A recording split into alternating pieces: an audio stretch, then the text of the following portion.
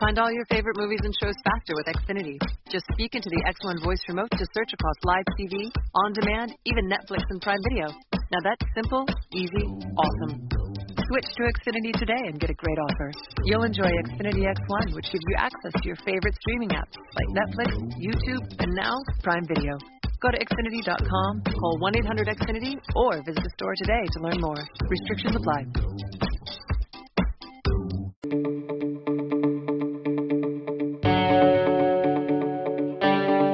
Welcome to Fair Game Review of the Year, coming to you on the Head Stuff Podcast Network. I'm Emily Glenn. And I'm Elaine Buckley. If you're joining us for the first time, then you picked a good one. Over the next hour or so, we're going to be looking back over the year that was for Irish sportswomen in 2017, and there is a lot to talk about. But before we do that, just a quick reminder of where you can find us. Check it out at headstuff.org for a full archive to date, and Fair Game is also available to subscribe on iTunes, Android, Stitcher and Spotify to get future episodes direct to your device. If you like what you've heard so far and could take the time to rate and review us too, that would be a really nice Christmas present. It helps hugely in spreading the good word about the podcast, as does sharing episodes on Twitter, Facebook and WhatsApp. So please pass it on if you like what you hear. And finally, follow us on Twitter too at FairGamecast, where we provide round the clock news, views and opinions on everything going on in the world of women's sports. So we've been running Fair Game for over 2 years now and keenly following all aspects of women's sports for a lot longer. Undeniably, these past 12 months have been among the busiest we've ever seen in terms of women featuring in the national sporting conversation. That said, it hasn't been for all the right reasons. 2017 has been a year of exhilarating highs for many athletes and teams, but we also had some huge stories serving as a stern reminder that although we're definitely going in the right direction, there's still a lot more to be done in terms of gender parity for Irish sportswomen. To talk through the highs and lows, the ups and downs and everything else in between, we are joined by one of the top sports journalists in the business, a McNamee award-winning writer covering all fields with the Independent in print and on screen and online with RT Sport. And she's also the Republic of Ireland soccer correspondent for UEFA. She's also fairly handy with a football, and she can almost definitely lift more than you can in a CrossFit gym. Few people have taken more sporting action on board this year than Maury Crowe. Thanks for joining us for a review of the year in the Fair Game Hot Seat. Thanks very much, and congratulations, over 2 years. That's very impressive. I know, time flies when you're having fun. The way we're going to do this is we're going to go through the year month by month and pick one standout highlight for the month and just kind of talk through from there. So kicking us off in January, it just doesn't seem like it was almost a year ago, but we're going to focus on hockey for the month of January. And the Irish women's team won the FIH Hockey World League 2 in Malaysia, which was the first major step towards World Cup qualification, which they eventually secured in October. They blitzed through this tournament, a record of 6 games, 6 wins, 39 goals for, 1 against, best goalkeeper, best player and top goal scorer. So safe to say it was a good haul, and you probably wouldn't have read about it anywhere because they don't get a lot of coverage, just a simple fact. But they then got on to the next phase for the World Cup. They got 7th place in the qualifiers when then faced an agonising wait until October when they found out that they are going to London. This is the first time that an Irish women's hockey team have qualified for a World Cup since 2002. A remarkable achievement for them. Very excited. I've got the tickets booked to London next year already for the World Cup. Can't wait for it. I have to say that the reason that I know anything about hockey though is because you're always pushing it and tweeting it, and because it doesn't get out there. It's one of those sports that it just isn't on my radar that much, and I don't know why. Listening to that, I actually feel really bad that I haven't done more on it, or that I haven't taken That's what you more want, of an interest. Marie. Don't let her guilt you. You've guilted me into it. Yeah, I did read about it before I came in, and it was actually difficult to find much on it. And then what I did read about it was mostly about the hardship that they're going through, just how difficult it is, and how that they have to dig into their own pockets to pay for pretty much everything. Okay, they have a coach, but we all know anyone that's competing and playing at that level takes an awful lot of preparation, commitment, sacrifices, and it takes money because, you know, you have to look after your diet, you have to do extra training, you have to have an S&C program. They just don't seem to be looked after. Yeah, and it's kind of a classic case of women's sports that until you qualify for a major tournament, that's just the way it is. And it's like, well, we need these things in order to qualify. And the thing with the women's hockey team is they have been to hell and back as a squad. They missed out on qualification for the Rio Olympics in the cruelest of fashions. It went to sudden death in a shootout. They were punching above their weight in that tournament to even get themselves in the position, you know, where they were literally a strike of a ball away from Rio, and unfortunately they missed out. And you know, it was time for retirement for some of the key players, but a core group kind of stayed on and drove on. And that's why the day that they eventually secured their qualification, it was in quite a bizarre manner. They were reliant on the outcome of a match between New Zealand and Papua New Guinea in the Oceania Cup. 9 a.m. being played in New Zealand. And just the moment they qualified, I actually was just so emotional about it, because we've had a good few of the girls on the podcast. They've spoken to us about the disappointment from Rio and how much it would mean to them to qualify for a major tournament. And now they're there. They're going to London next July, and I just hope that they get huge support while it's ongoing. I love a bandwagon though. And I remember in January all of the photos all over Instagram of the amazing times they were having and the experience of it all and how gorgeous it was, as I was freezing myself. And I think when it comes to teams promoting themselves and promoting their sports and the experiences that they go through, there's really, for me anyway, in 2017, there's been an awful lot of that. For February, we're going to look at the Women's Six Nations, and one of the standout moments, and I think we'll probably talk about it now and again maybe a little bit later on as well, is the conflict, I suppose, between the 7th and the 15th really kicked off. So the Women's Six Nations, it was in February, it was kind of opening a year, so it was a really big opener. And then coming up to our game against France, there was a little bit of conflict with 3 of the players. And it wasn't being announced whether or not they'd be on the 15th or the 7th squad until kind of last minute. But it really kind of hinted at trouble in Tierney's camp. What strikes me now listening to you talking about that is, at the time I thought, well, things can't get much worse than this. Things can't get much more bizarre than this.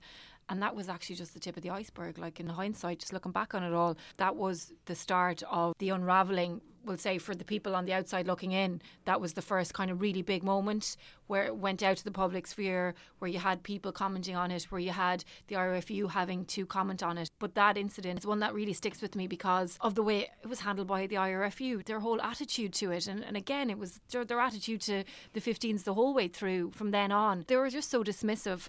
David Nucifora was on Against the Head with Lynn Cantwell, and it was addressed. And what he said, it actually really annoyed me, the fact that he used the word emotional when referring to the Irish women's players. And he also said, the IRFU can decide on whatever they want to do with selection and performance for the men's teams too, and that Joe Schmidt doesn't always get his way, which I find that really hard to believe. And I just think that it would never happen in the men's team, and you would never call the men's players emotional.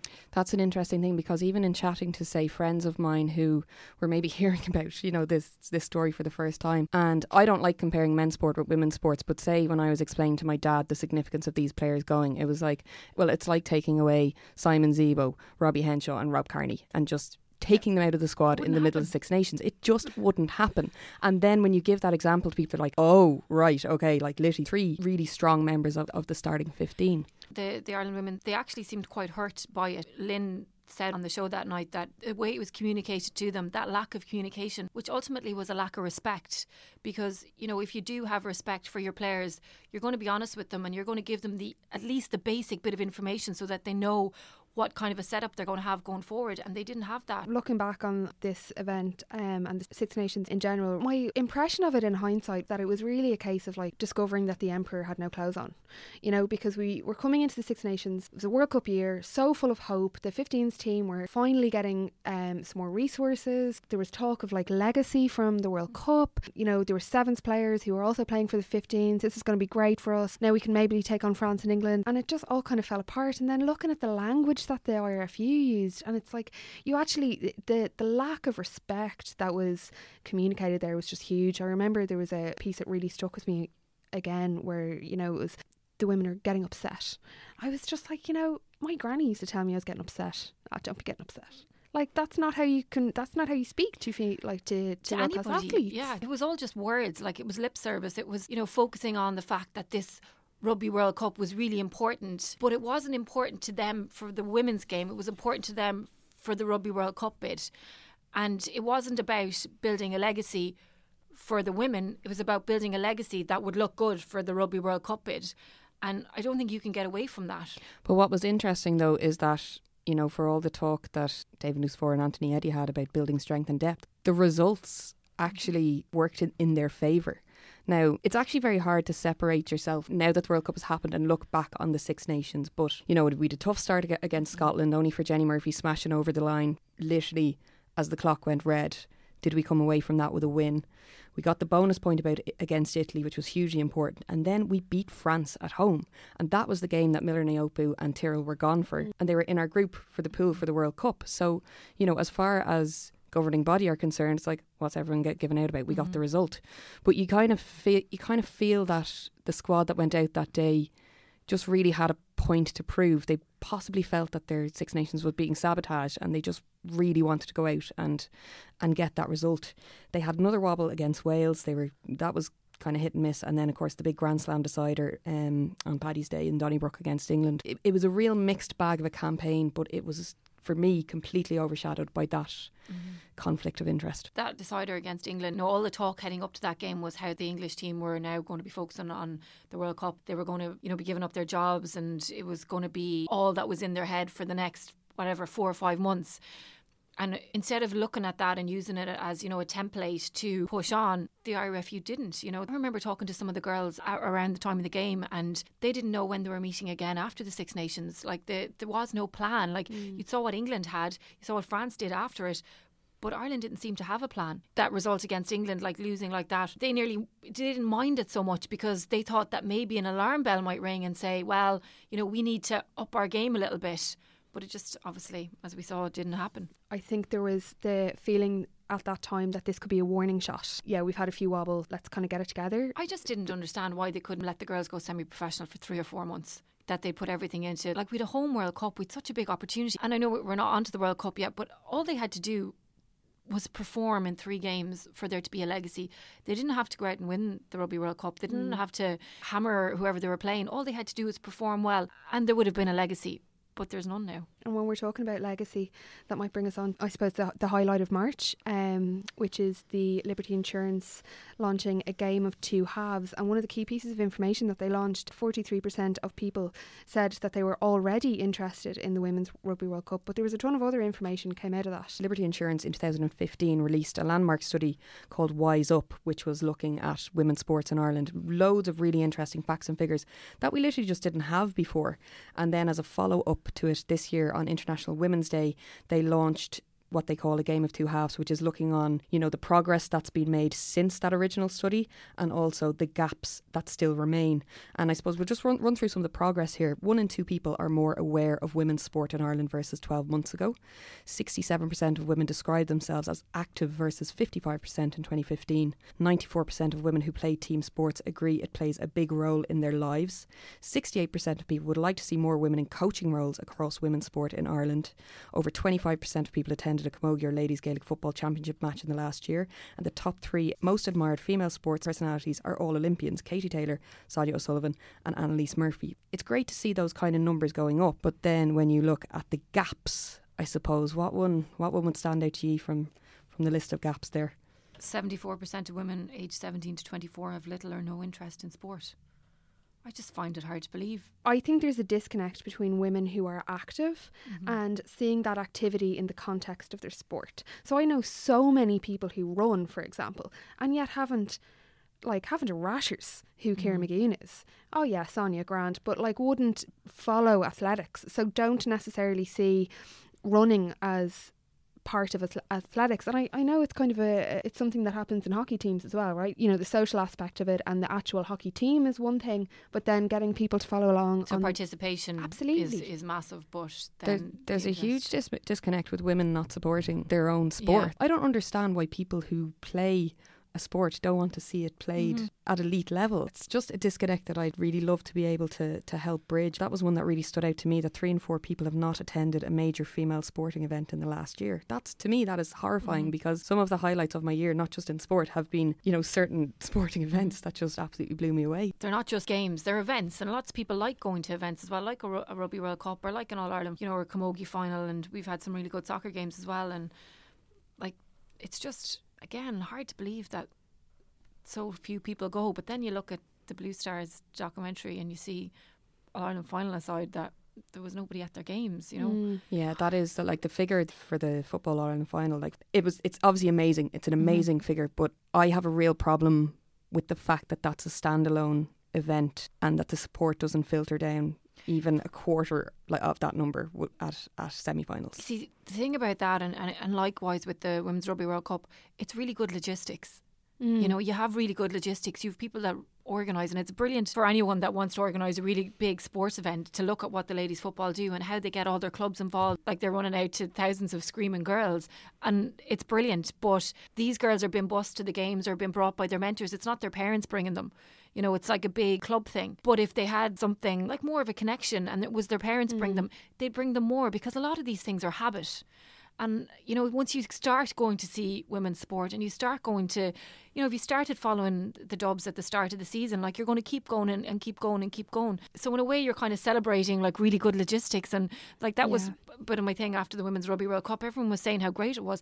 The logistics were great, brilliant, but like, that's probably it. I was thinking back to actually when we started the podcast, and our first episode was on kind of the state of play of women's sport in Ireland, and we talked a lot about this kind of terrible trifecta that was just self-reinforcing, and it was a lack of media coverage, a lack of bums on seats, and a lack of sponsorship. And in 2017 that has kind of shifted for me, because what we're talking about here is a piece of landmark research done by a sponsor that puts their money where their mouth is, and actually we've got a couple of sponsors in women's sports who've taken on women's teams and female athletes, and they're not messing around. Like, they really do some serious work. And when it comes to the bums on seats, I think what we really left out of that was the role of governing bodies in not even engaging in communications campaigns or, you know, promotional campaigns, but even just updating their websites.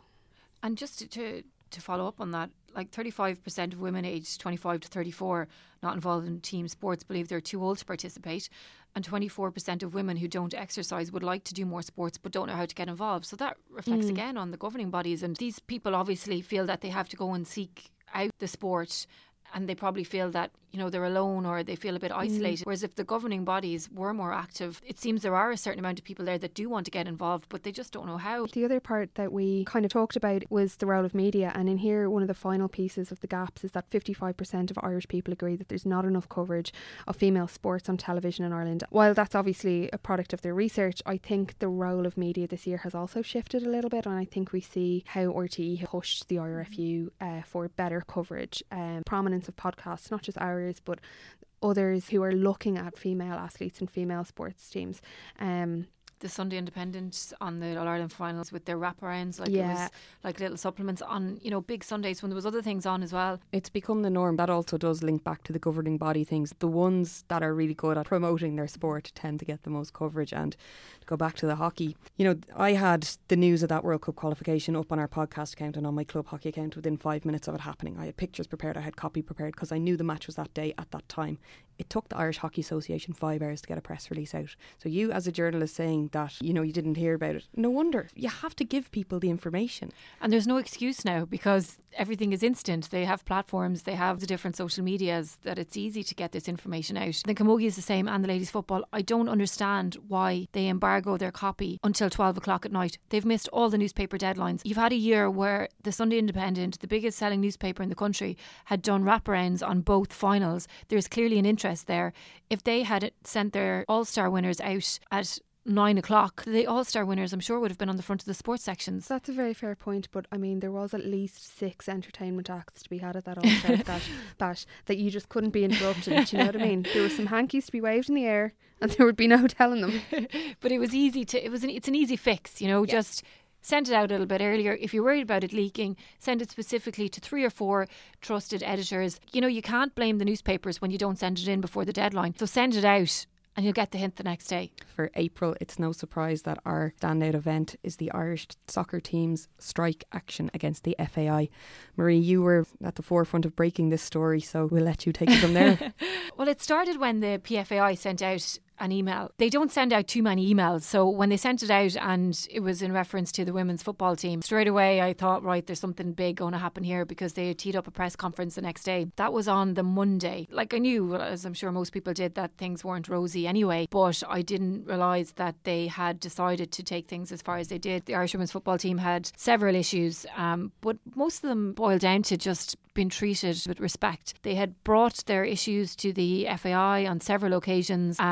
They couldn't sort it out, and they felt that they needed to stand up and tell the world what was going on within women's football in Ireland and let people know that, you know, they weren't being treated properly. And they did that in Liberty Hall in the most amazing way. They had 3 or 4 representatives at the front, but all the girls stood up together and they addressed the media. And it was, of course, when there's controversy, media love it. They just said it as it was, and they handed out leaflets with the issues that they had. They seemed so strong and so united. And well, it was a very striking image. Like, you know, obviously some of the girls had club commitments over in England and couldn't be there, but what you had was, you know, 14 international soccer players with 500 plus caps between them sitting in Liberty Hall. And like, I'll read a quote from Emma Byrne here. "We're here because we want to feel the best national team possible and be able to compete at the highest level."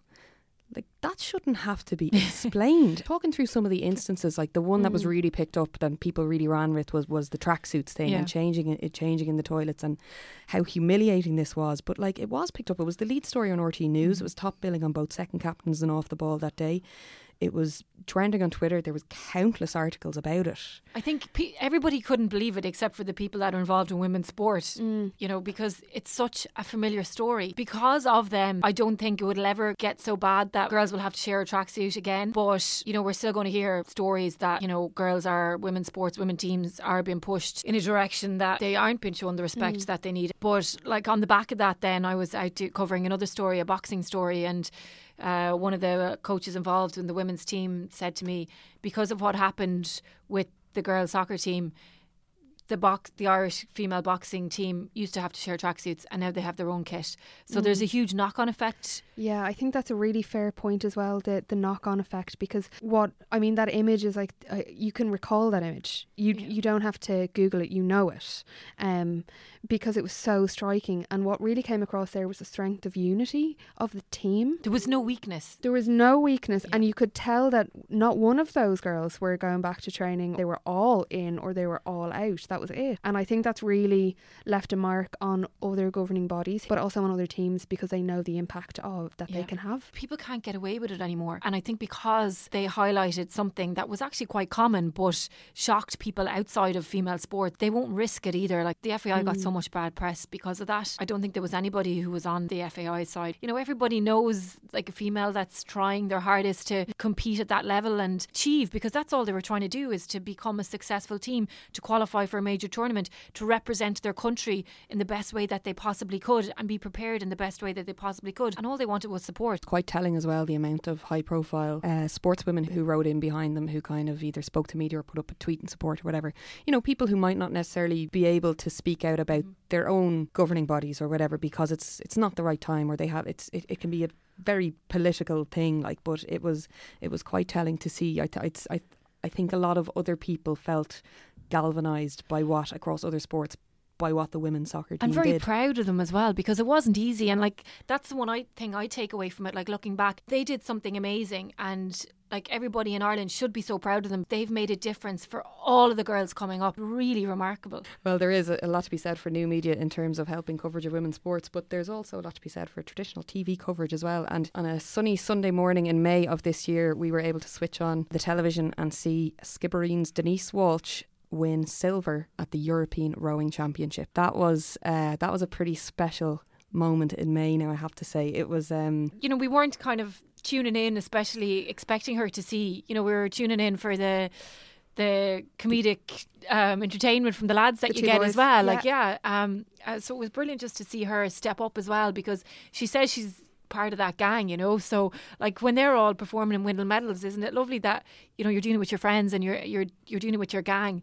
But you know, we talk about characters in sport, and we talk about how people like the rowers were able to bring the sport to a nation, which they did. And because of Denise now, we don't have just the group of lads, you know, we have a female in there who's also achieving, and she's on that bandwagon, whatever you want to call it, but like, she's there driving it too, and she's driving the sport.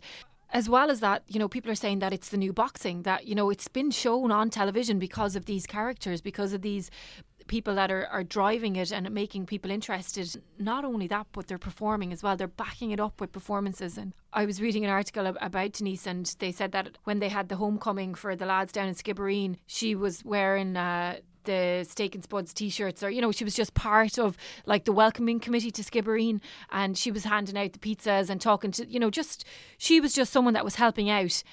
And she's moved on from that now, you know. So next time when there's going to be a welcome home party, it'll be for her as well, because she has backed up all the work she has done with performances and taken her place there.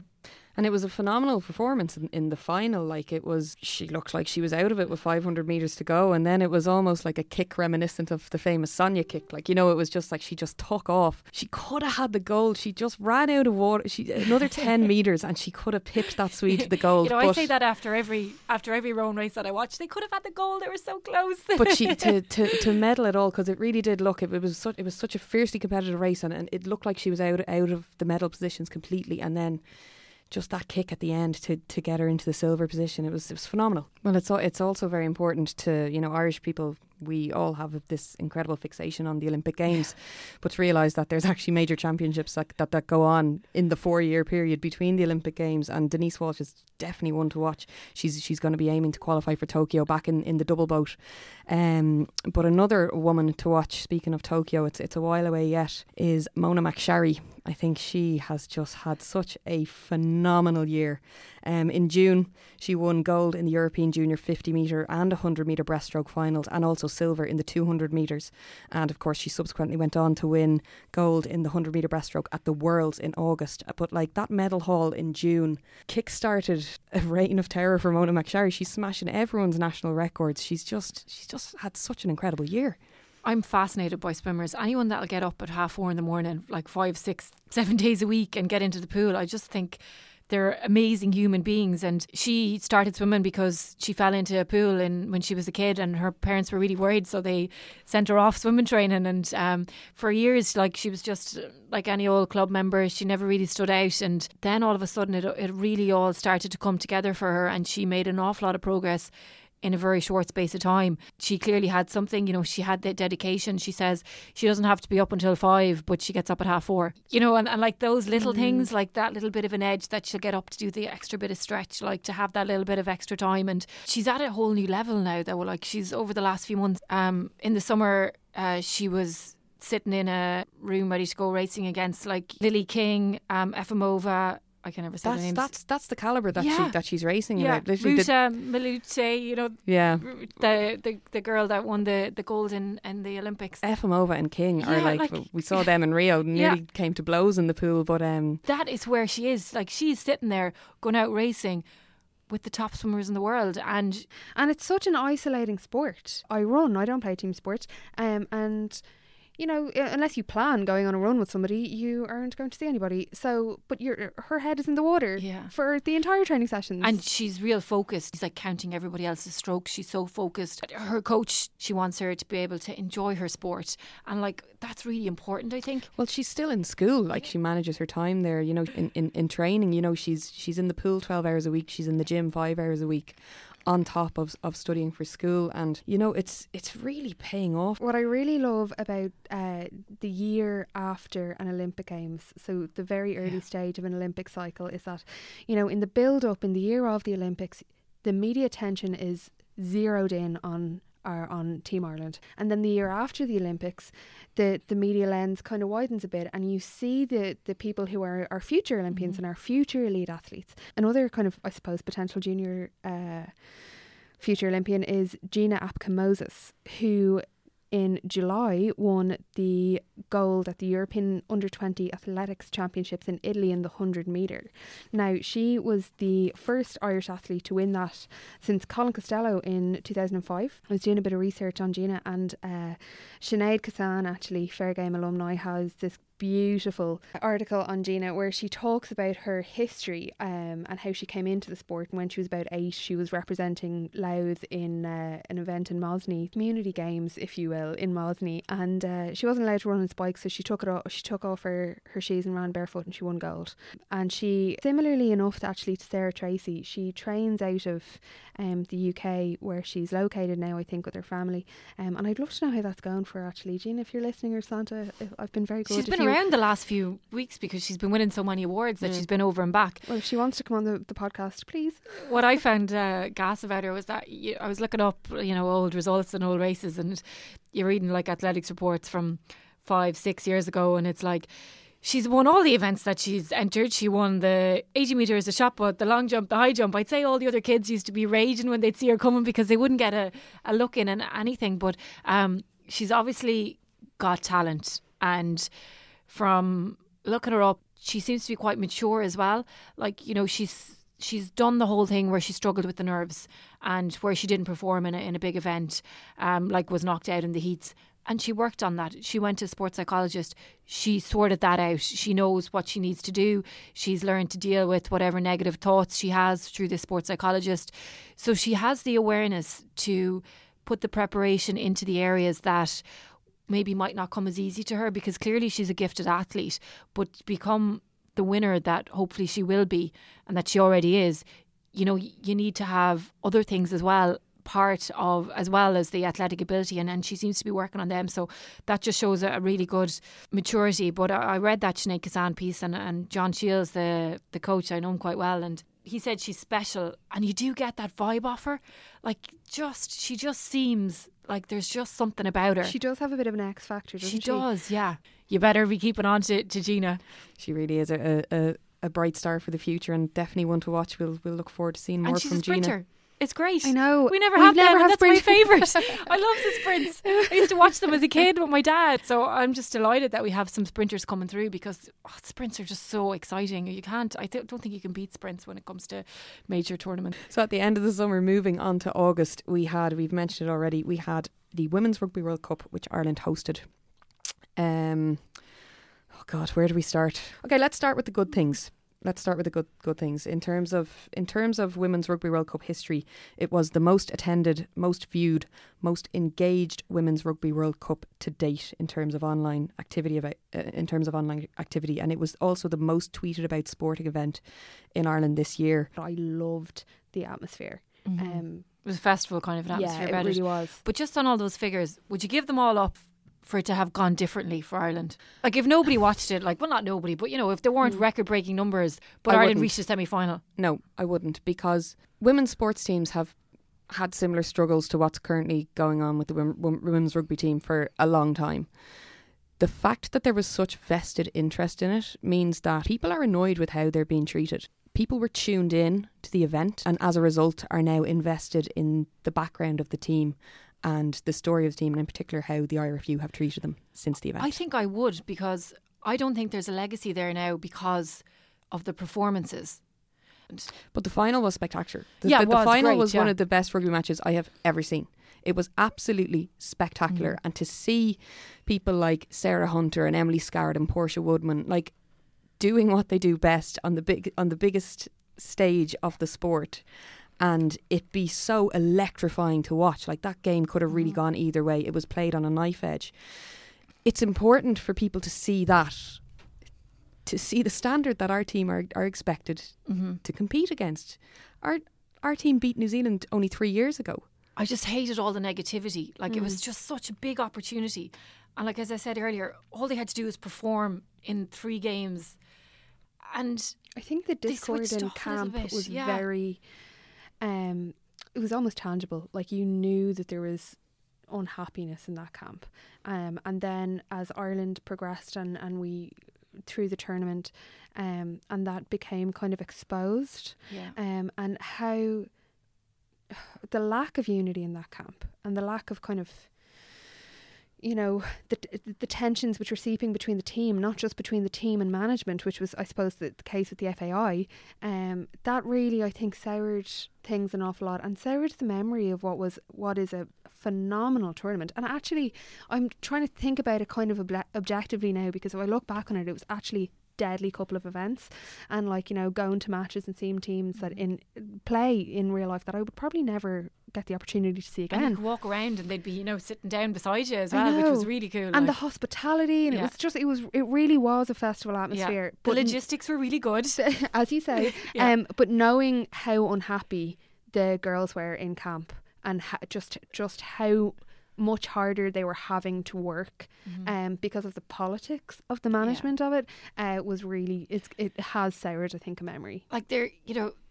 when you think that we had a Rugby World Cup in Dublin, and they didn't make any heroes. Like, there's no hero coming out of it.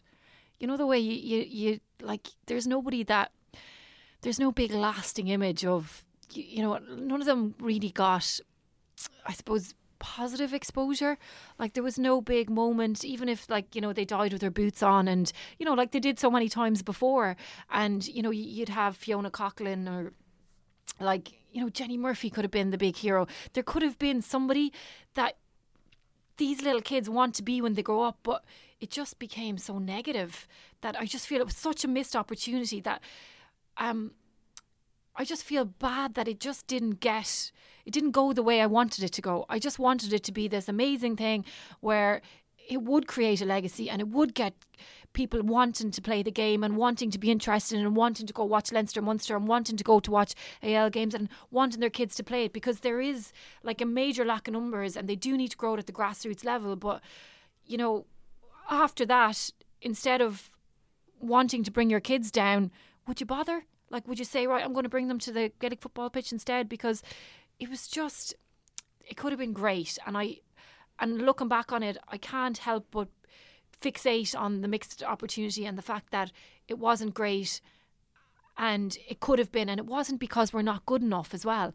Like, if we weren't good enough, I'd say, grand, look, we weren't good enough, we finished where we should have finished, but that's not reality. Like, yeah, the word potential has been used a lot around it, and that's that. I like looking back on the World Cup. I actually get like quite emotional thinking about it, because I was so sad. I get sad thinking about it. Yeah. It was such a roller coaster, and having followed the team for so long, you knew something wasn't right, and I was working on it for 30 days straight, which didn't help. And seeing every possible angle of it, it was. Yeah, it was a hard watch as an Irish fan, and it was hard to see, particularly at the end of the Wales game in the 7th-8th place playoff. You know, the players that we knew were retiring. That was how they bowed out. It wasn't fair. Who have just given us so many great days in their green jerseys. So yeah, it's a lot has happened since then as well. Like the Women's World Cup was in August. Sure, the last day of it, we had that explosive Ruth O'Reilly article with Gavin Cummiskey, which in itself was an event of the year. Yeah. What did you think when you read that, Marie? I know that she got a lot of criticism for coming out when she did, but if she didn't come out when she did, nobody would have cared. So, from an editorial point of view, was it the right time to do it, absolutely. or could it have waited to the next day? She did it at the right time, and I think if Gavin probably would have encouraged her to do it at that time as well, because it just had more of an effect, and editors know that. Like, you know, like that was a scoop. Like, Gavin got a great scoop. Like, fair play to him, and like he deserved to get it, because he's like been brilliant from a coverage and following and promotion point of view. Like, even if he'd went to his editor and said, you know, this is happening, I might get it for this week, I might get it for next week, his editor would have said, you know, get it for this week, because this is the perfect time to do it. This is when people are interested. Like, the news cycles move so quickly that, like, I remember looking at the paper around the 6th, 7th place playoff, 7th, 8th place playoff, and it was like 4 paragraphs on 4 pages in. Like, people had switched off at that stage. The interest wasn't there, but when we still had something to play for, and we still had a game to play, that's when editors are going to give you space. It also meant that it was talked about on television that day as well, with Fiona Steed and Cantwell. So there was that as well. I think the argument against that is that the girls still had one game to play, and they were waking up into a negative dressing room with that was what was being talked about. That was what was getting the attention, and the dressing room was negative enough. And I think we know kind of subsequently just how negative that was. And I think that the retirement was announced in the dressing room before the girls went out on the field, which is, I don't even know how to describe that. But if they hadn't done it then, there probably wouldn't have been an opportunity to ask Tom Tierney about it either. So, like, there was that to take into account, because you know, we talk about people, I suppose, not being held accountable, or, you know, not being asked the hard questions, and he was going to face questions because of that, and I'm sure they were aware of that, and that if someone hadn't shone the light on it, it could have just been, you know, we were the we were the best prepared that we could be line. Well, no, you weren't. You can't trot out that line again because clearly somebody within your camp has said that you're not the best prepared team that you think you are. Do you think it kind of stole them of the opportunity, the timing of publishing that, stole them of the opportunity to be as unified as the women's soccer team? I think it was already broken. It was broken. Like, it was so broken that if anything, I think in the long run it's done them a service, because at least people knew that there was reasons why they were performing so badly. Like, I mean, people thought they were just bad at rugby. Like, you know, you and I, or you guys and me and other people involved in media and involved in sport, like, we know a lot more than the general public. And the perception was that they weren't any good at rugby. But because of Ruth, people realised, well, there's way more to this story. It's not that we're just bad at rugby. There's serious lack of preparation here as well. And it made people angry. Yeah. Like that was I think the main thing I take from Ruth's article. Like, being a whistleblower isn't easy. That's why people don't do it that often. Yeah. So, you know, I have huge respect for what she did. The timing, I can kind of see both sides of it. It would be hard if your teammate released that on the day of a match, but ultimately I think I agree with you that editorially it and did I think make sense. Because she took the risk personally, people realised that it wasn't just sour grapes. That, you know, if she'd done it a week later, it'd be like, oh, it's an excuse. But the fact that she did it before there was, you know, when there was still a game to play, you know, you could see that she took a personal risk and she took a personal hit for it, and that she was willing to sacrifice herself, which she did, because, I mean, like, whistleblowers, they're not viewed on very favourably. Because she did it as well then, people stood up and took notice a bit, whereas the following week you might have went, oh, I'll read whatever, they lost last week, sure, they're bad at rugby, like, but because they were still going to play the next day, when you were watching them then, I think the reality of the situation was factoring into the perception of the team as well, so that there was an explanation for the poor performances. Yes, it certainly gave us loads to talk about. Yeah, I have to say, like, it was like, I don't know, like, is people say that no publicity is bad publicity, or, you know, that saying that I'm trying to find out that I can't. Like, there has been so much negative publicity about women's sport, but now people know that there's a women's soccer team, and now people know that there's a women's rugby team, and I'm sure there was plenty of people out there that didn't know that these teams existed or that they were competing at this level as well. Mm-hmm. I think it'll be really interesting to see next year. I know we'll probably talk about it in a couple of minutes when we talk about kind of the year ahead, but there's another Six Nations that like we're facing into kind of now, and what kind of shape is the team in now? There's still I don't think the story is fully done yet. I still think the actual impact of the legacy and the potential, like, maybe we can still call this back. I'm not without hope. We'll talk about it in a minute. Yeah, well, in the Six Nations we are going to be facing the teams who finished second and third in the World Cup. So that's going to be, when you put it like that, it's you know, it's there's a lot of rebuilding to be done. But again, I would just absolutely call on people to, you know, show your solidarity by going to Donnybrook and cheering them on. It's they need support. It's great it'll be on television as well. Yeah, and so we'll leave August there. That's the end of the summer into September. Oh my God, we're only on September. We've talked for ages. That's good though. It means there's loads to talk about. Yeah, we weren't lying. So September was we're going to do a camogie and football wrap. They are, of course, the two showpiece events for both sports. The finals take place in September, and yeah, I guess we'll start with the camogie. Cork v Kilkenny. What do you make of that one, Marie? I enjoyed it because there was plenty of tension in it and plenty of drama, and I love when there's loads of extra little stories going on, and you know, you don't know who's going to play, you don't know what's going on with Gemma O'Connor, and I love when you don't know who's going to win, and I didn't know who was going to win beforehand as well, because sometimes, you know, you kind of have an idea that one team is better than the other or whatever, but this time I just didn't know, and it was like on a knife edge the whole way through as well. It was nice and tense, and plenty of drama. I didn't really mind who won, to be honest. I didn't have a big kind of graw for either of them. Like, you know, I would have been happy enough for either of them. And I liked the Downey Murray kind of sideshow that was going on as well, and you know, the little jabs that they were exchanging kind of behind the scenes as well. So I'd say I just enjoyed the whole, because I think maybe I'm a journalist and I'm always looking for the angles and that. I liked the whole narrative around it. Yeah, it was. I thought it was a pretty terrible match. But it's as often is the case with finals when you have the two best teams in the country going up. It's more like a game of chess than a game of camogie. It was this war of attrition, and the whole Gemma O'Connor thing, what I just thought was absolutely phenomenal.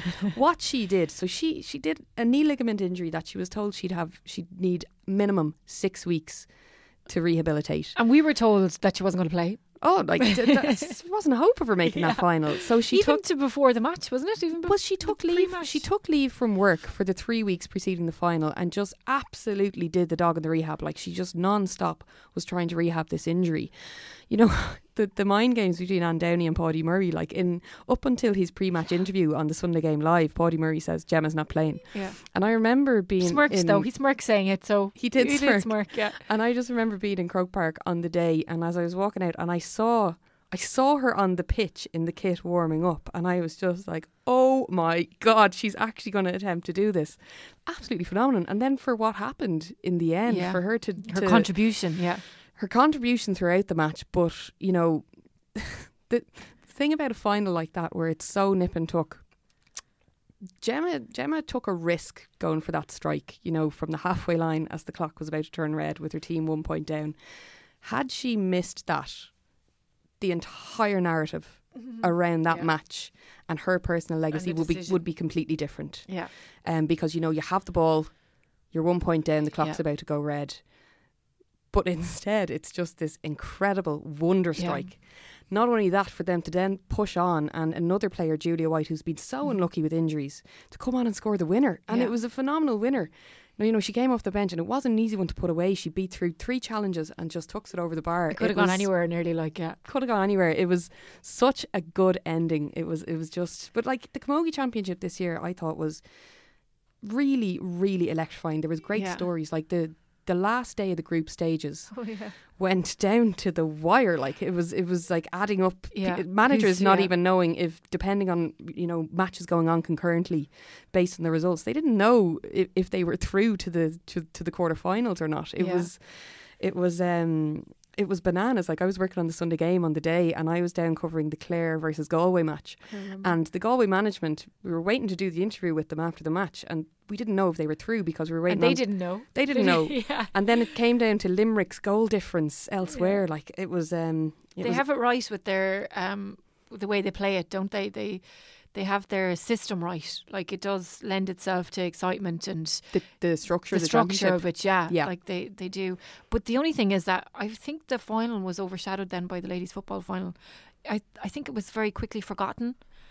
I think that was it a week later then the Dubs kind of took over, and was it 2 weeks later? Well, it would have been 2 weeks between them. Yeah. I as soon as the Dubs won, I think the Camogie was forgotten a little bit because it was a new story. I thought the narrative around the football this year, now, hands up, another bandwagon that I love. But this year, more than any, I've stayed on the bandwagon. But I thought once the narrative in the media wasn't Cork Dublin again, I think the fresh perspective, I think the interest kind of started to build much earlier than it had in previous. So instead of it being kind of before the match and then after the match, the football match and that impact on the Camogie match, it was constantly building, and there was snipe in the media. Do you know what it is? It's because the men's football final is on the week after.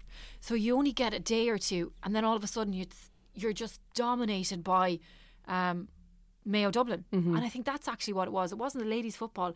It was the fact that they only got 1 or 2 days, whereas because the ladies' football final was the last game of the year, it got a lot more kind of longevity in the press. Well, Rena Buckley would have gotten a decent amount of coverage as well, but again, it lasts for the week, and then it's All Ireland men's football final gets all the back pages, and it just gets a little bit forgotten, I think. And I think it's a bit of a pity because it was a great season, and there was great stories in it. And Dublin getting to their first semi-final in 27 years, you kind of have the big five in in Camogie, the traditional big 4 or 5. But you know, Clare were pushing on this year as well. Dublin actually got out of the group, which was very surprising. And they gave Kilkenny a good run of it in the semi-final. A lot of young players there. So I would really encourage people to get into the Camogie Championship next year, because it's the way it's structured.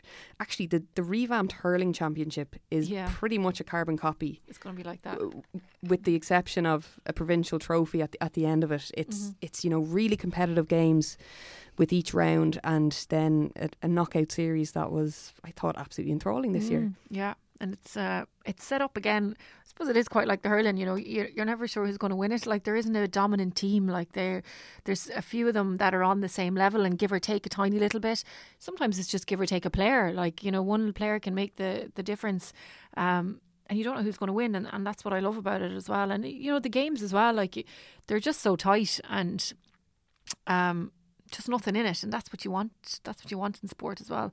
But and speaking of the football throughout the season, it just served up such brilliant games. And like, going right back to, say, the league final between Cork and Donegal, who a lot of people around that time would have said were the two would-be contenders for the All-Ireland final, which turned out to be wrong. But that game in Parnell Park, like, Donegal, I'd say, watching that back, were absolutely kicking themselves that they didn't do Cork that day, because they had every opportunity, and only for Orla Flynn had one of the best individual performances you'll ever see on a football pitch. He was on fire that day.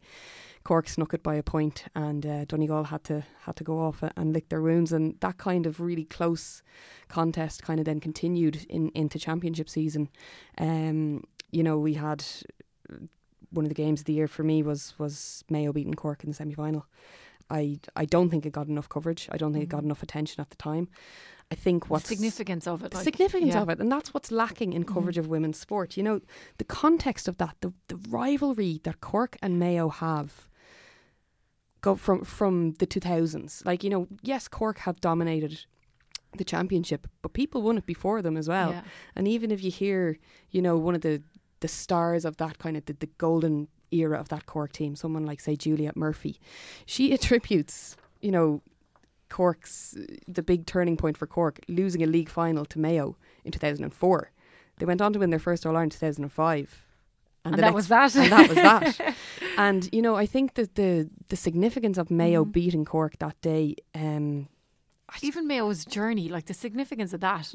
Like, I kept expecting them to lose as they were going along, you know, especially after they got hammered in Connacht, and they just didn't, you know. They kept going and they stepped up, and there was that uncertainty on the day as well. You weren't entirely sure who actually was going to win this. Yeah. You know, it wasn't, Mayo could have pulled it out of the bag, like. Really could have pulled it out of the bag, and it was, I mean, the atmosphere there was electric. Yeah. How do you guys think we can kind of change that? Is there any way of doing that you guys see, of maybe, you know, the breadth of coverage is growing, but the depth isn't there. So as you say, you're not getting the coverage at the, you know, at the league games, at the kind of the lower tier, the semi-final, the quarter-final. Like, how do you do that? How do you promote that a little bit better? What are we doing even on that one day? Maybe it is logistics in Croke Park that we're not doing the rest of the year. I think if we watch the space now that ladies football are in, because, you know, Camogie generally kind of follow the ladies football in many ways. Ladies football are further ahead, like, in terms of sponsorship and participation in that, but they have appointed a really interesting media manager, Jackie Cahill, who's been one of the top journalists in the country for the last 20 years. He knows that game inside out, but he knows the media inside out. He knows television, he knows radio, he knows print, he knows a really good story. Like, Jackie always has amazing stories. He has the ability to transform the media coverage of ladies football, and I'm really excited to see what he's going to do. Yeah, I really am. And I know it's just one person, but if you have one person with the right skills, the right tools, the right attitude and the right interest, and he has massive interest in ladies football, like, he's capable of anything. And he just he's so clued in, and he's going to really make this role his own, I think. And he's got the contacts as well. You know, he knows the editors, he knows the journalists, he knows the stories. Like, he'll be able to push the sport. And I think it was a real strategic and wise appointment by the Ladies Football Association, and next year I think we might get slightly different coverage. I don't think it'll be coverage that just ticks the box anymore. I think we're going to get some genuine stories. I know Emma Duffy does it very well in the 42, where she unearths the really good stories, the ones that strike a chord, the ones that you remember. Not just the general match previews that, to be honest, I'm never that interested in. I don't think many people are. But I think Jackie has that ability to find the good stories, give them to the right people, and hopefully he'll do that next year. But on the flip side of that, we're also coming off the back of a championship that was absolutely sensational to watch, and that, new champions were crowned. And we haven't had a lot of new champions in football over the past 12 or 13 years. And for Dublin to win the All-Ireland, coming back from what's happened the last 3 years, in itself was just such a good story. And they've again been to hell and back as a squad, and to see them to come out top this year. And to do it with such style as well, just the performance, the goals, the class. It was just amazing to watch. It was tight. It was. I think the scoreline doesn't necessarily reflect the game. Yeah, it was the so match. tight until, and they. Yeah, but I also think, it was 110 to 10 points at the 50-minute mark. Yeah. But I think in those last 10 minutes, watching it just seemed like every demon that they have had as a squad liberated. Just came out. Yeah, and they just turned it off, and it started. They turned it off and turned it on at the same time. They turned on the style as well. At the end. There was one point where Sinead Goldrick got a turnover in her own corner, and that was the starting point for Sarah McCaffrey, resulting Sarah McCaffrey's goal. And I just thought the way they saw it out in style was phenomenal. Yeah, same. I really enjoyed it actually, because you could just you could relate to them, and you could see what they were feeling. And, even if you're not a Dublin supporter, you couldn't help but admire the achievement. When you just strip it back to just a simple, basic achievement, like having lost 3 finals in a row, and then just to go out and succeed, because it's so hard to win. And I think the documentary that they did really showed how hard it is to win and how hard they had to work, and I just felt delighted for them. And Noelle Healy joined us a couple of weeks ago, 2 episodes back I think, in the Fair Game Hot Seat, and it was the week I think after the Blue Sisters was released, and hearing her insights and how she has worked, the personal stories of those sports are so important, because they hook you in, and I'm really excited to see what they do. When I watch sport, I go to a lot of club games, right, because I love watching people that I know. I just can't help it. I'd much prefer to go and see you play, Elaine, than go see 15 people that I didn't know. And even if it was a really good match, I just love watching people that I know. And sometimes I feel like I know people that I don't know, and if I could get to know more of the players and see more of them and see more of their stories, that's what makes me watch sport. I feel like it's the connection to the players and the team, and sometimes it's not the great game, it's the people. And I think we did get to see some of those Dublin stories, maybe more so than we've got to see of other teams, women's sports teams over the years. Okay, I know people didn't go and watch the women's soccer team, but we did get to see them. We did get to see, it mightn't have been for the right reasons, we did get to see some of the Irish women's team, and we did get to see some of the dubs. So okay, this year might have been negative in certain areas, but if that can be turned into a positive next year, then who knows what could happen. I think the importance of those personal stories and kind of that connection, you feel like somebody. Yeah. I'm not sure there's anyone who does it in terms of a current female athlete who competes at an elite level better than Katie Taylor. Yeah. And she is our October moment when she won the WBA lightweight world champion title in Cardiff against, I can't pronounce that, Nahi Sanchez. There you go. There's a lot of names I can't pronounce as well. So Elaine, I know you were up glued to that. I was. It was oh God, I'm just such a basket case when it comes to talking about women's sports. I literally mentioned Katie Taylor winning a world title and I'm about to start crying again. I'm about to go, I have the same jacket as her. Yeah, so Katie Taylor won her first professional boxing title, the WBA lightweight belt, back in October, on a very special night in Cardiff on the undercard of the Anthony Joshua fight, which in boxing terms is it doesn't really get much better than that, and it was only her 7th professional bout, and she's already a world champion. And I think, say, this time last year on the review of the year 2016, we spent an awful lot of time talking about Katie and how she'd bounced back from the disappointment in Rio and had her first professional bout only 103 days after Rio in November 2016. That's when she had her first pro fight, and now a year later she's a world champion, and she's defended her title, and she's defended it as well. Now the title defence was, it wasn't as straightforward as maybe some people thought it was going to be. Jessica McCaskill gave her a really good I score. think it's for better because people love saying, sure, she's not fighting anyone of any use. But then she goes and beats people that give her a tough fight. And I think people stand up and take a bit more notice about what she's achieving as well, because there is, again, a perception that she's out on her own and that, she doesn't have any competition and that she doesn't have to work that hard. But then you see her and, it is a tough fight. And I think it's better for people who are getting interested in the sport or getting interested in Katie Taylor to see her having to work hard and to see her come through tough challenges. And people love that when it comes to boxing. It's a great narrative. Yeah. But I also really like that it's kind of making her, and maybe it's a natural thing, maybe she's just kind of maturing as an athlete anyway, but her game is slightly different. And you could see in that McCaskill fight where she was kind of, she was smack talking McCaskill. Sledging. Yeah, it's a bit of, well, you say it. Yeah. I wouldn't say a word against Katie.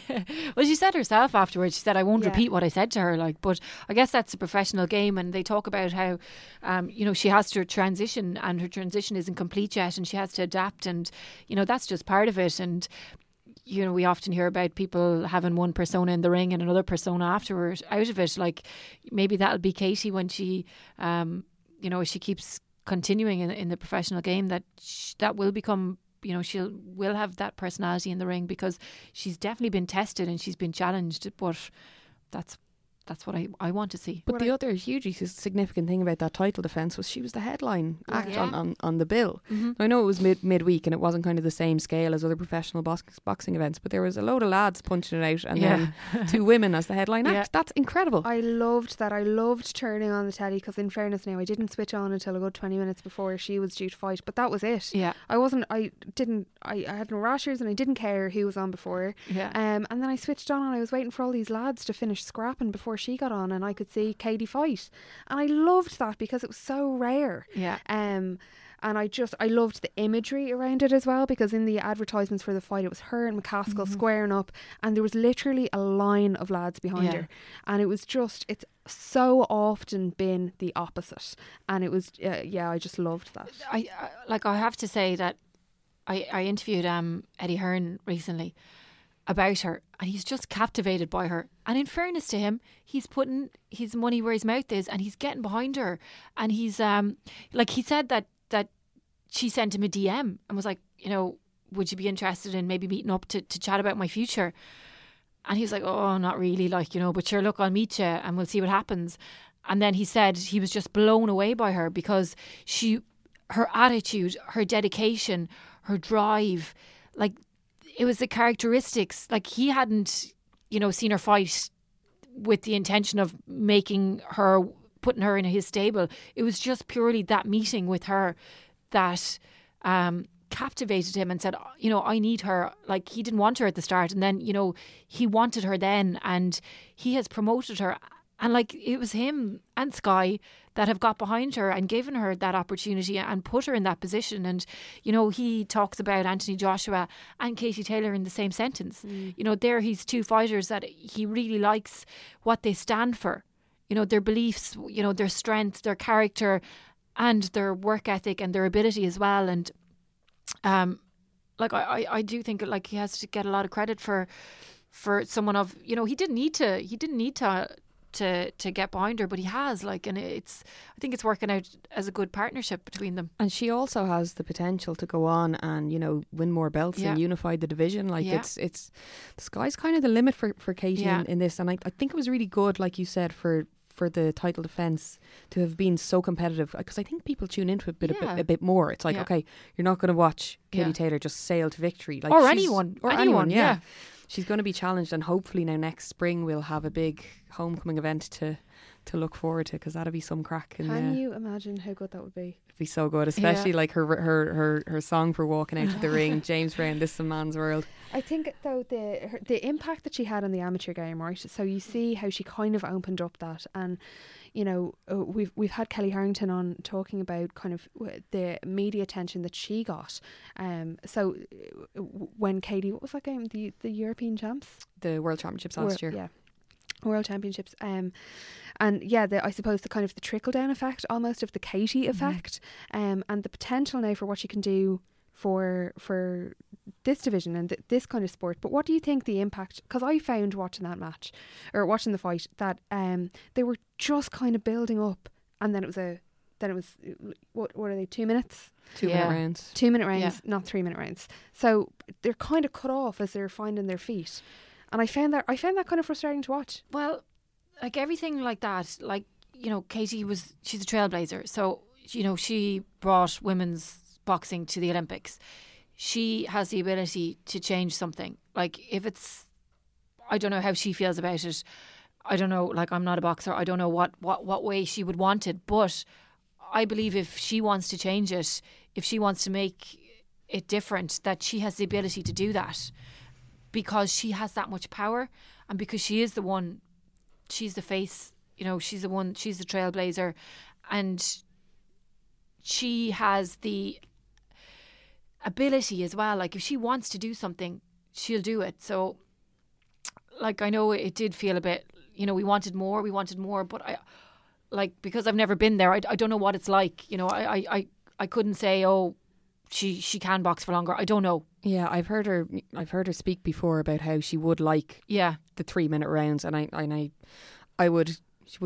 Katie is so humble that she wouldn't say this, but I would guess that it is to do with her. She is so well conditioned, like she is in such good shape. A lifetime of it. That if it was to go into a third minute, I think she'd really start to get the upper hand. Yeah. It's like just as she's kind of really getting into gear, it's like the bell goes and it's like the opponent gets a break. Yeah.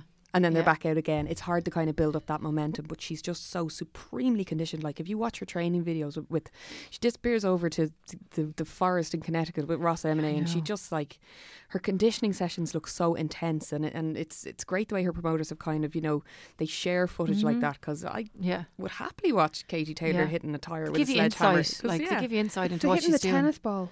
Yeah, boxing the tennis ball. Boxing the tennis ball. Glued to that. Watch that on repeat. But yeah, definitely. You need to get out more. It's going to be another big year ahead for Katie, and great to see her succeed this year and get that first title, and excited to see what she can kick on and do now next year. And speaking of some more women who we are very excited to see what they're going to do next year, it's the Irish women's soccer team. We're back to them, thankfully, now on a happier note in November. One night in November, we're in a World Cup qualifier with no one probably thinking they could actually get a result out of that game, and they came home with a clean sheet and a point in the back pocket against the European champions, the Netherlands. I'm actually a little bit embarrassed because I didn't give them a chance at all. Like, and then even as the match was going on, I was like, here, they're not going to hang on here. Like, something's going to happen here. They're going to concede a goal. They're going to give away a penalty. Well, they did, but well, yeah, it wasn't awarded. Yeah, and they were just like, it was heroic because they, you know, that the character that they showed back in April, like, they've carried that through with them. Like, they're so united, and so they play for each other. They're such a really good team. You know, they've been through so much together, and I think that night just signified so much more than getting a point from the European champions. I kind of had an inkling that we were in for something special, and the night before they released the video online to Megan Campbell, who so unfortunately has done her cruciate ligament. It's just so unfair. but you know, they released a video from their training session and said put it online to Megan, and there just seemed like a really palpable positive mood. Yeah. It's like, okay, they were going into that match without Campbell, as I said, also without Stephanie Roach and without Anya O'Gorman, so they were, you know, quite depleted, and they were relying on some really young players Amber Byrne at 16, and she's just there, not like the first couple of phases of play, not a bother on her, just charging at this incredible defensive outfit that are the Netherlands. And as soon when you saw that, you're like, oh god, they're up for this. And a baying mob of 12,000 fans in that stadium in the Netherlands, you know, just willing them to that they would eventually be broken down. It was phenomenal to watch. And they did, and they weren't, you know, they stuck at it. But Colin Bell has coached them very well as well, and they speak so positively about him and just what he's brought. And you know, defensive football does work for Irish teams, and you know, maybe we will see them play like that. But they are able to get up front as well. Now, obviously, it was going to be hard against the Netherlands, and when you are missing a lot of your up front players, but I think that the next few games are going to be really, I think we're going to really see what they're made of, because they've set a standard now, and like sometimes things might be a fluke, or you know, you might get a surprise result, but I don't think it is with this team. I think there's more substance there. There's substance with that team. They definitely had the rub of the green that day. Like, you know, there was two lucky, goal line clearances. There was a hit in the post.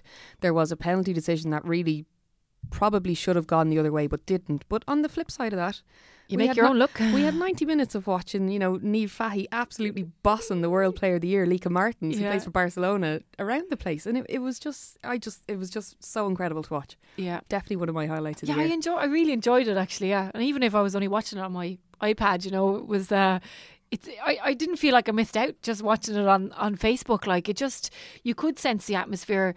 You know, you could get behind them, and hopefully people will, because they deserve it, you know. And it was like, I didn't realise there was so few people at that Slovakia game, and it's disappointing. But because they're so united, they're just getting on with it. You know, they're controlling what they can control, and that's their performance, and they're delivering that performance as well for Colin Bell. And you know, it was hard for him when he came in too, because he came in off the back of that, but they're all responding well, and they've been affected by it in such a positive way, that I hope, actually I'm going to stick that as one of my hopes for 2018, that, you know, we see the Ireland women's team qualify for a World Cup. I think that as well, though, that unity, that sense of unity is kind of stuck with them. Even they've kind of withstood the loss of Emma Byrne, who retired this year.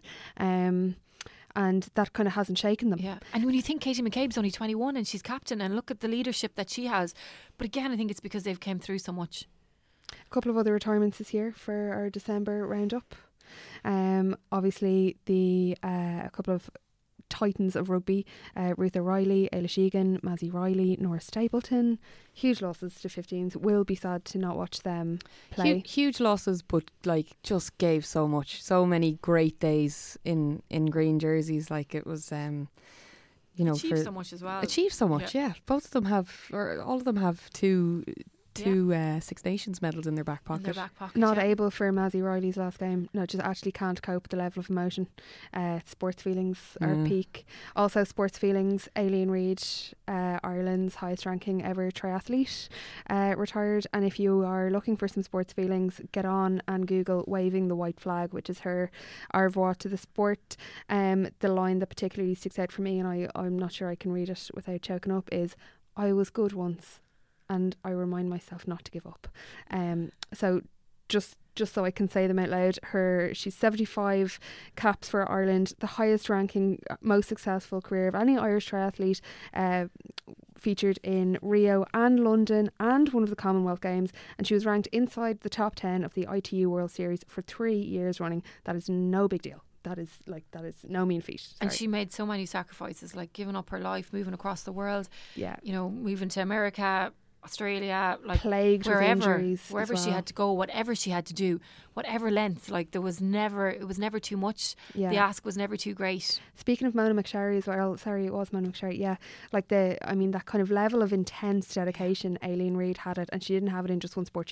She probably still has it in 3. Yeah. And yeah, I great loss. A couple of great combat sport athletes decided to hang up their, well, they don't wear boots, hang up their combat gear. Call it a day. 2017. Aisling Daly in mixed martial arts, and just last week Lisa Carney, who has represented Ireland at Olympic Games in judo, so all the best to them as well. Like, as you can probably tell, if you've made it this far in the podcast, you can tell it's been a busy year. There are some other huge achievements that we just kind of want to run through as well, so that people are aware, and we'll be hoping to delve more into these stories next year. You know, in racing, trainer Jessica Harrington completed the Triple Crown of Cheltenham's Great Races, sizing John, winning the Gold Cup to add to her previous successes in the Champion Hurdle and the Champion Chase. Then she went on and won the Irish Grand National for the first time with our Duke, and she was just last week named as the Irish Times Sportswoman of the Year. So an incredible 2017 for Jessica Harrington. And in badminton, Chloe McGee was the first Irish woman to win a European Championship medal in badminton in the mixed doubles in Denmark in April. And then Cavan's own Leona Maguire won the Mark H. McCormick medal for the 3rd year running, awarded to the top amateur golfer in the world. That was in May. And who can forget in August, another epic event in August was the Irish Under-18s basketball team, who, to use an old cliche, captured the hearts of the nation. My God, that was such an emotional roller coaster of a journey. They won silver at the European Championships here in Dublin in August, and you know, again, on our review their year last year, we talked about the senior team claiming European silver and it being a sport on the rise, and to see this kind of talent coming through, it's very, very, very exciting to see what the future holds for them. Absolutely, and there's cycling as well, let's not forget. Katie George-Levy and Eve McChrystal gold in the WB Tandem Time Trial, the UCI, which is the Paracycling Road World Championships in South Africa in September. Like firing them We're out. talking about them every year. They're Every incredible. year. Yeah. They're just Did they ever take any time off? two incredible athletes, and just such a good team as well. Like, I'd say it's quite hard. I'd almost rather do a solo sport or work with like a panel of 30 rather than work in a team in tandem, literally, with someone else. But they had another phenomenal year, and another woman who had an incredible year as well was Jenny Egan in canoeing. She had her most successful season to date. She won five major international medals. It was just such a good year, and to see her kind of emerge in this, like, I remember RT News doing a piece on her, and she before any of these were won, and she was kind of talking about, she just had a really good aura around her, that, you know, she was kind of reaching a pivotal stage in her career where she was going to go and make some big achievements, and she has. And just congratulations to Jenny on such a brilliant year, rounding it off with at the World Cup in October. Well, listen, speaking of rounding it off, we're about an hour and a half into this. Turns out there's no shortage of things to talk about when it comes to our sportswomen. So we're going to have a quick fire round, finish up, starting with your sporting moment of the year. Marie? I loved the full-time whistle in the All-Ireland football final when Sinead O'Hara and Noelle Healy, they went over to the Mayo players and gave them hugs and, you know, just consoled them. Like, their focus wasn't on their own joy, it was on how the other people around them were feeling. And, you know, in the world that we live in now, where, you know, it's different to when we were kids, and, you know, you do need role models, and, you know, you don't want role models that are putting filters on Instagram all the time. You know, you need role models like these people who are humans, and, you know, they're living through real emotions, and they're behaving in a way that you just have to give them amazing credit for, because they took the time. Now, there was loads of them, I'm just picking out two that stick in my head, but they didn't get carried away in the moment, in the joy. They stopped and they checked themselves, and they went to see how the opposition were feeling. And I loved seeing that. I love seeing them taking the time to go and do that, because, you know, they're after losing 3 finals. Like, I would have jumped up into the stand to find my mother, you know, but they just took the time. And that for me, that's the memory, that's the moment, that's the picture that I have in my head after that All-Ireland final, was just seeing the girls going around, because they knew that, you know, Mayo had put their hearts and souls into it, and if anybody deserved to jump into the stand, it was the Dublin girls. But now I know everybody does it, but I just found that the way they did it, they took so much time to do it. I just really enjoyed watching that, and especially because, you know, we do need role models, and they behaved in the most perfect way. Yeah. My sporting moment of the year comes from the Camogie final a fortnight earlier. We've already talked about it. Gemma O'Connor's wonder strike from the halfway line. You know, we talked about the narrative of how she ended up playing in the match, but I just to have that moxie as the clock is ticking red, to just back yourself from the halfway line, to slot it over, to level it up. And I just think, you know, Gemma's an absolute legend, and that just puts her so high up in my estimation. I just I was in Croke Park. I was actually kind of sitting on the near the halfway line. I saw her get the ball, and I was like, she's not. And then she did. So it's like slow motion. Yeah, it was phenomenal, and like, not being, you know, I was a neutral that day. It was I have no affiliation with Cork or Kilkenny, but I jumped up out of my seat and celebrated it, because I just admired her doing it so much. I love those moments that get you off your seat, that just suck you in, and there's nothing else going on in the world except what that person is doing, and they're just the best. Mm-hmm. They're the best. I think my sporting moment in comparison to those two is a little bit more tempered, but you just used the word moxie, and I love that word. I'm such a girl for that word. And I really think that does describe Sarah Keane. She became the Olympic Council of Ireland chair in February of this year. And two things really stand out. One is that she inherited an organisation that with the bad smell attached to it. So absurdly, Pat Hickey was accused of running a cartel for, you know, just the level of absurdity. And she came out with a blistering defence of her organisation in an interview with Off the Ball. And she, I just think she has some really, really great plans for it. I can't wait to see what she does with it. I think she is an athlete. She has the interest of athletes at heart.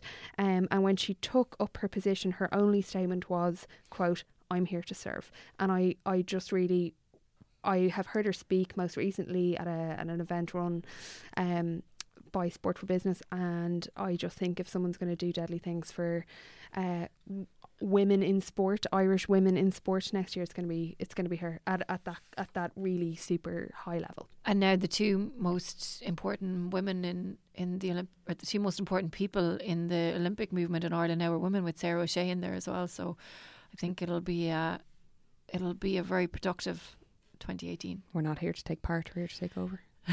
Yeah. We talked a lot about media coverage as well. So in terms of a media moment of the year, Marie, again, that one moment that kind of stands out to you from 2017. The Irish national women's football team, their press conference was one. But just kind of thinking about it now, Ruth O'Reilly's interview, I suppose I can nearly say it got me off my seat. You know, I was really interested in it, and I was just, it's so rare that you pick up the phone and ring people. Have you seen this? Have you seen this? Have you seen this? Like, often things kind of filter through on social media or whatever, but I really was taken aback by that. I wasn't expecting it. I was surprised, and you know, that's rare now. It's one of those things where you read it and you immediately reread it. Yeah. And then started texting your friends on WhatsApp and said, oh my gosh. We've talked about it a lot, but the Irish national women's football team, their press conference was my media moment of the year. Elaine? Mine was something, an article back in May that Emma Duffy did for the 42.ie, and it was with the Kildare captain Erica Burke. And Erica decided for the anniversary of the marriage equality referendum that she was going to essentially share her coming out story. And it was just done in the most beautiful manner. Like, it's if you read the piece, it had such an effect on me. I think it would have an effect on anyone who's read it, but certainly for anyone who's ever, you know, used sport as almost a mask for, or a means to conceal your sexuality when you haven't come out yet, which I did do. It just resonated with me so much. It struck such a chord, and the article has actually since been put into the 42.ie's book, Behind the Lines, which is kind of a collection of their long form writings, and Emma's piece with Erica has made it into the book. And the day I got the book in the post, and straight away I checked to see was it in it. I had a feeling it would be, and I read it again. It's kind of been re-edited and expanded upon. It's an incredible piece of writing. It's an incredible piece of herself that Erica shares. And I would just implore anyone who feels that they could relate to that, it would be a big help to anyone who might be struggling with their sexuality, and I would just really encourage you to read it. I loved that piece as well, and the 42.ie very kindly sent us copies of that book. It should be in everybody's Christmas stocking. And Emma did a brilliant job. She's a superb writer, and she handled that story with such respect and such care, and she was the perfect person to really do it, was, I thought. Yeah. But like we said earlier, like, people get sound bites. Emma Duffy gets the life story. Yeah, she does. Yeah, she's really good. And I think the more female journalists there are out there, the more stories like that we're going to get to hear, because as I said, I'm more interested in people that I know, and female sports journalists tend to know more female sports players as well. So I think you just get better output, and there's more interest from female sports journalists in women's sport, I think. I think as well, you're just saying the kind of the role of personalities in promoting a sport and making people more interested in a sport. I am not sure that anything has done that more for a sport in general than the Blues Sisters has done for ladies football. And that makes Dublin Ladies Football my team of the year. Yeah. I am an admitted bandwagoner. I've said it about 4 times since podcast, but I really have, I suppose, followed their journey a little bit more this year than I would have in previous years. And by the time I got to the final and the Blues Sisters and Noelle Healy, I have such a graw for the sky blue jersey, and can't wait to see what they do next year. They're absolutely my team of the year.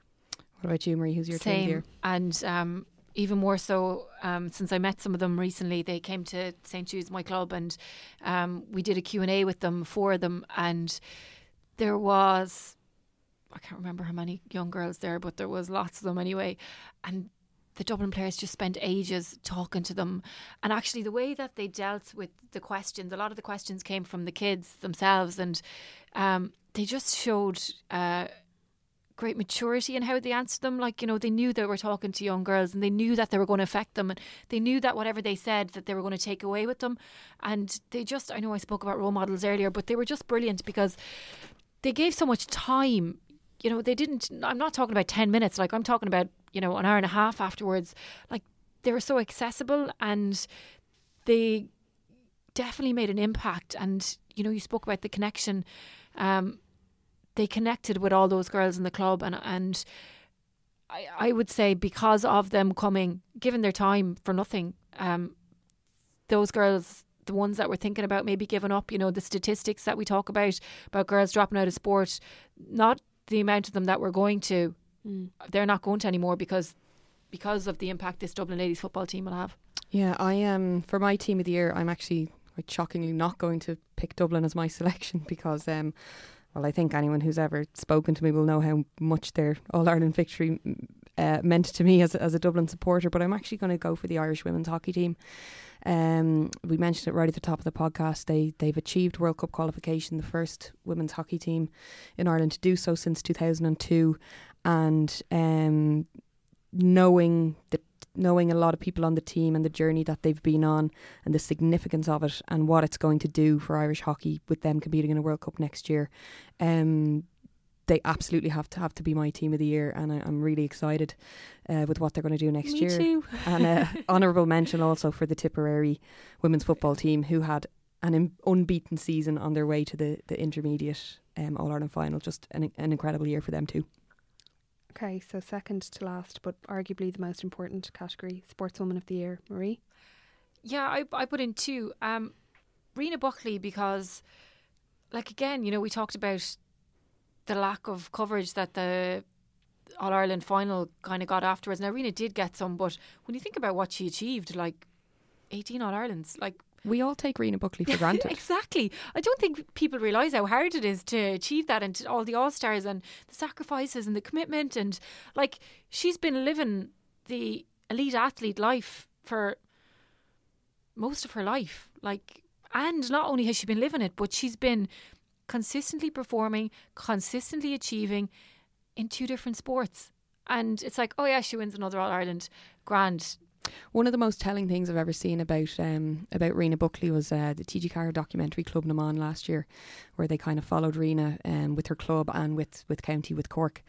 And so she runs her own physio practice down in Macroom, and a couple of days a week she takes an extended lunch break and she goes down to the hurling alley in her club and she literally just hits a ball against the wall for 2 hours. So if you want to know what it takes... Yeah, and I know someone that coached her when she was younger. Like, she wasn't the most talented. You know, it's not like she's getting there on raw talent, that she was the best player in the whole county in both codes. She had to work to get there. It's absolute hard graft and dedication to do what she has done. Like, I just can't say enough good things about her. She's an incredible footballer, but Camogie this year, the way she, you know, the way she drove that team on. No. My Sportswoman of the Year, my nod for that is Ciara McGeehan. I think she was probably my nod last year as well. But yeah, I have an awful graph for Ciara. And this year, one of my standout memories, actually I think probably of sport overall, is her interview after she dropped out of the 1500 metre in the European Championships in Belgrade. And anyone who watched that will probably remember that about 2 laps to go and she kind of limps off to the side. She wasn't having a great race. And then she begins this interview, and just such a raw interview, and she just kind of implodes on herself. And she said, the quote is, something's hurting and I don't know why it's hurting, and all I can say is I'm sorry for that display, it's not me out there.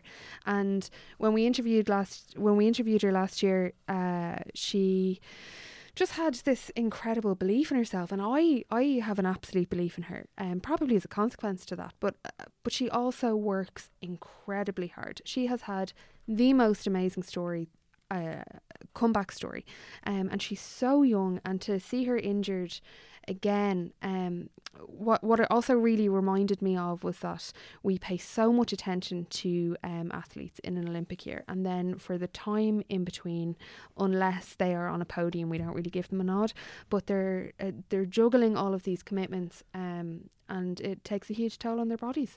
And even when they are not performing in a way that they would like to be, and not making a podium, I just think we have so much talent to be proud of, and Ciara really kind of exemplifies that for me.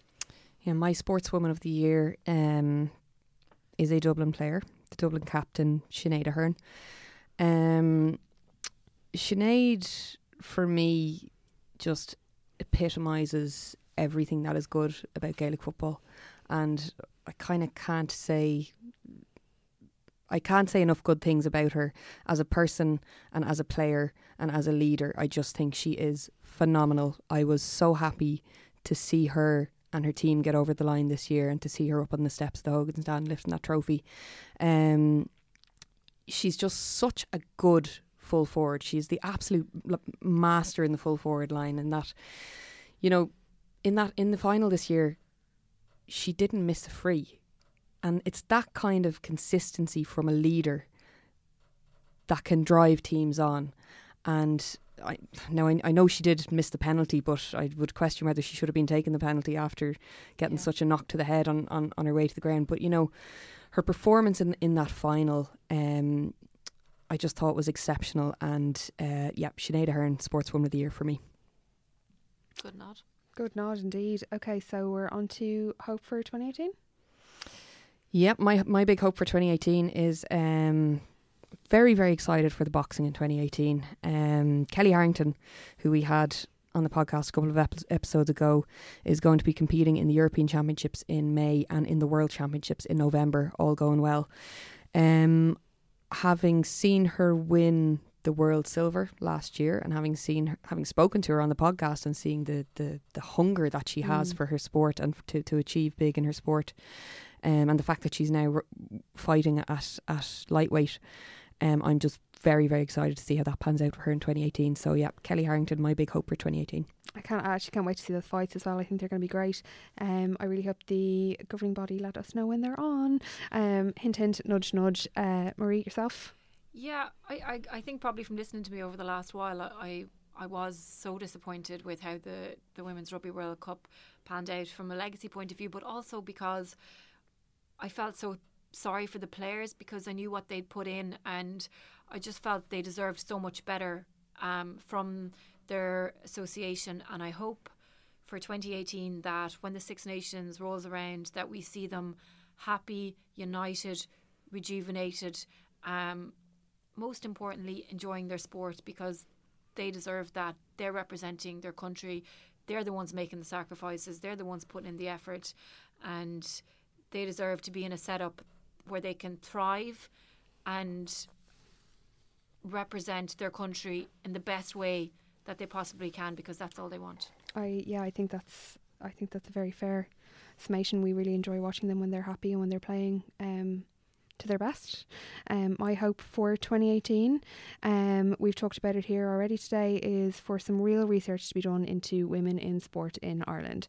I think between bodies like the OCI, I know the National Women's Council have a bit of an interest in it, and the weight of really serious sponsors like Lidl, Liberty, I think surely we can make this happen. We've spoken about the importance of facts in showcasing what we all know to be true, which is that women in sport and Irish female athletes are really performing, and that it is growing. And I think in order to kind of lobby for more resources and to really make our point, we need the facts to back that up. So I hope 2018 can really produce them. It's not a sexy hope for next year, but it's going to be, you know, it's the hope that kills you. Emily's big hope: administration. I mean, it's funny, but it's true. Yeah. Well, that's about wraps us up for 2017.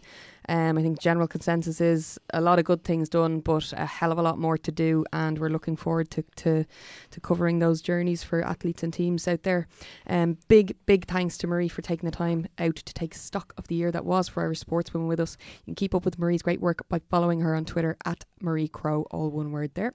Make sure you're following us on Twitter too at Fairgamecast for constant updates on everything happening in women's sport. And likewise, if you're out running or walking, you're hitting the gym over the Christmas, you're going to work out those turkeys or those mince pies, and you need a soundtrack, check out our archive for some motivational listening. All of our episodes today are available on iTunes, Android, Stitcher and Spotify. That's it for this episode and from us for this year. Thank you for listening and for all your support over the past 12 months, both online and off. And here's to a great 2018 for Irish sportswomen. Happy Christmas, and we'll talk to you in the new year.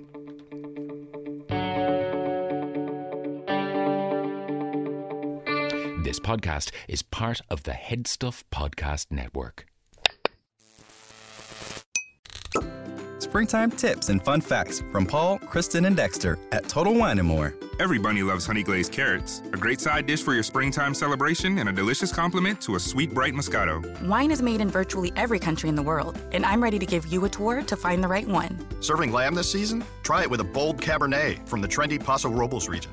Whether you're hosting or just bringing the wine, we'd love to share our always low prices and ridiculous selection this spring at Total Wine & More. Cheers!